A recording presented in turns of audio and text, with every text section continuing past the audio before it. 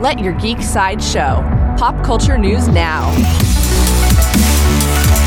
Hi, this is Andrew, and here are your pop culture headlines. New from Universal. Universal shared a new poster for their next film in the Fast saga. The poster shows a collage of characters floating over a city in a tense street race. Fast X races into theaters on May 19th. For fans of Star Wars, Lucasfilm released a new promo for their upcoming game Star Wars Jedi Survivor. They confirmed that a full new trailer is set to premiere on March 20th.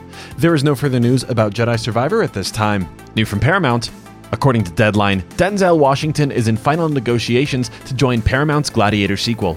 Paul Mescal will star opposite Washington, and Ridley Scott will return to direct. Also returning from the original film are costume designer Yanti Yates and production designer Arthur Max. For fans of vampires, according to Deadline, Ben Daniels has joined the cast of Interview with the Vampire. He'll play Santiago, the leading vamp thespian of the Theatre Day Vampires, who grows increasingly suspicious of the American vampires, Louis and Claudia. There is no further news about Interview with the Vampire at this time.